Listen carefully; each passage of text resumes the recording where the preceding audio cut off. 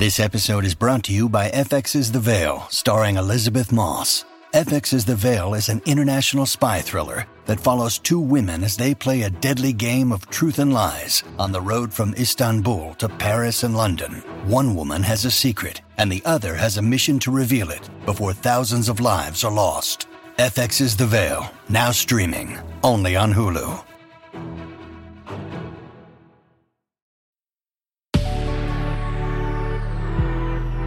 Good risings. I'm Adrienne Nina, and this is Level Up Latte. Now, when it comes to discovering your hobbies or what hobbies are really right for you, it's really all about getting to know yourself. Because when we are so into like our ordinary routine on our day-to-day basis of just like work, eat, sleep, repeat, it can be easily taken that you like detach from who you really are in that process of just doing the same thing over and over and over. Kind of like, you know, that movie Groundhog's Day. Some of y'all might not know what that is. Check it out. Really great comedy. But sometimes life can just feel like it's the same thing every day, but just the calendar date is changing. And in that sense, it's like we're operating as machines rather than really like human beings. And of all the species on the planet, I would say humans are the most diverse in their abilities.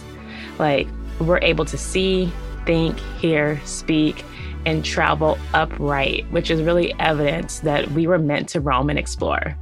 But we don't do that enough in this day and age because we have all these conveniences that have been given to us, which really are inconveniences when you think about it. But that's for another day, another week, another topic. But it is taking us out of our true nature of what it really means to be human.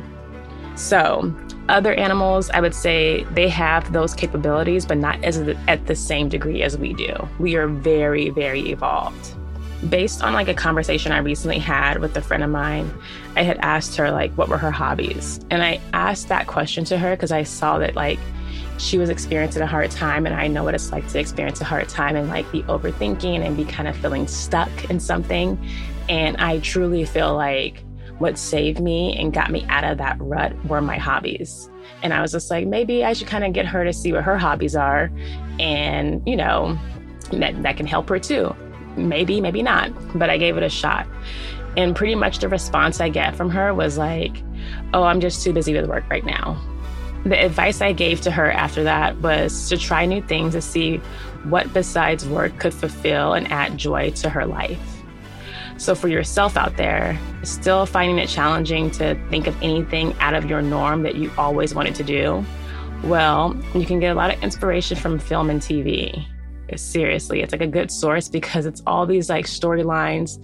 Some of them are a little dramatic. Some of them are like not so good, but you know, the ones that like make you feel good, make you laugh, there's something in those stories that can resonate with you. Like even fictional storylines, you know, there is some realness and some possibilities lying in them. These storylines can be a way of broadening your horizons of life beyond what you know it to be. You know, like sometimes, and even like documentaries, you know, we live here in the United States, but we have no idea what it's like to live in like another country, and just seeing documentaries and things of that nature. If it's done right, you can get a sense of what it actually feels like to be there. This is the same for books. Actually, reading books is a hobby in itself, but it also opens us up to opportunities we may not have known to exist. You know, they say that we are the main characters of our life's movies that we live out every day. So a hobby or two can make your life movie a bit more exciting.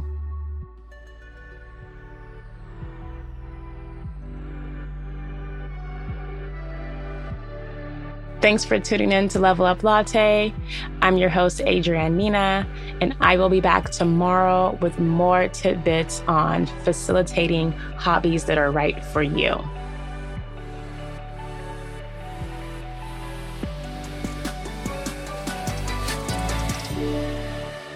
Good Risings is presented by Cavalry Audio.